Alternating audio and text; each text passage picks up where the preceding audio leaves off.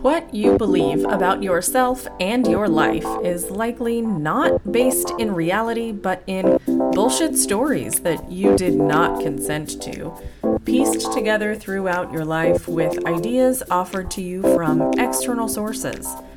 This podcast is here to help you recognize and dismantle those stories so you can reclaim your power and achieve what you want in life. Welcome to, yeah, I made that up, with life and business coach, Kelly Jackson. While our thoughts create our emotions fuel our behaviors. Each individual emotion fuels a specific set of behaviors, actions or inactions, that we take. And if you think about it, this makes sense. We don't curl up into a ball underneath a pile of blankets and cry ourselves to sleep when we're happy. We do that when we're sad. There are a specific set of generalized actions or inactions you take with each emotion you feel. And in the first 6 weeks of my Pressure Point coaching program, we really focus on isolating each thought and emotion so that we can identify which behaviors are fueled by which emotions. And then we can more clearly see how we are creating and perpetuating our own experiences with those behaviors. And since they're all fueled by emotions, which are created by thoughts, when you learn to stack your deck, it becomes really clear how you are creating and perpetuating your experiences because of the thoughts you are habitually thinking that you did not consent to. And for those of you who are like, I am not into all of that manifest your reality and positive thinking nonsense, stay with me, because that's not what I'm talking about. Even though it sounds somewhat similar at first, this isn't attracting magnetic fields and energetic frequencies throughout the universe. Do that all day long if you like. If that's what feels good to you, I'm all for it. But it's not what I teach. I teach you how to identify the experiences you are creating within yourself through the behaviors you take that are fueled by your emotions, which are created by your thoughts. And I teach you how to decide on purpose which of those thoughts you want to keep and which ones you want to shift based on those experiences. The ones you want to continue to perpetuate and the ones you don't. Then I teach you how to actually strengthen those you want to keep and how to make the changes to those you want. It takes work. It takes time.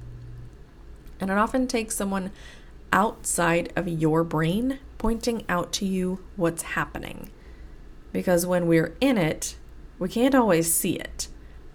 And that's why coaching is so helpful. And why my program is a full year. If we're used to seeing certain situations or people through a particular lens, we're going to interpret everything in association with that situation or person through that lens. And it'll all take on the same shade, coloring what we interpret to be truth when it's really just our own brain creating a story that we're unconsciously choosing to believe. For example, say you have a coworker that you think is a total jerk. You're pretty sure he sucks at his job and definitely sucks at life. He walks into the office one morning and says hello to you. That's it, just a simple hello. But your brain doesn't allow it to be a simple hello. Your brain interprets it through the lens of him being a jerk. So you spend the next 7 seconds staring after him as he walks by with a look of disdain across your face before rolling your eyes and turning around to continue your work. But instead of focusing on your work, you ruminate about how he sucks. Maybe you get on social media and do a little stalking to reaffirm your belief because just look at that picture. Ugh. Or maybe you chat with a coworker about the tone he used when he said hello because obviously he was condescending. I mean, he thinks he's better than everyone. Ugh. You've now spent at least 20 minutes focusing on all of his faults, not doing your job. So when you think that he sucks at his job and is a shitty human, you end up not doing your job and focusing on the negative qualities your brain has convinced you that he has. Strengthening that belief but mentally or vocally, if you're chatting with a coworker about him, being pretty unkind to him. You're creating the experience for yourself of you not doing your job well and being a jerk, all because you're focused on the thought about him not doing his job well and being a jerk. That thought creates annoyance or frustration or anger. The emotion fuels a set of behaviors, and those behaviors create your experience. If this all seems really muddy right now, that's okay. We spend a full 6 weeks on it in the program and use it throughout the rest of the year, so you'll get really good at it. But if your mind was just kind of blown and you're going, oh, fuck, that's me, I think this work is going to be really helpful for you. So make sure you subscribe to this podcast. That way you never miss an episode.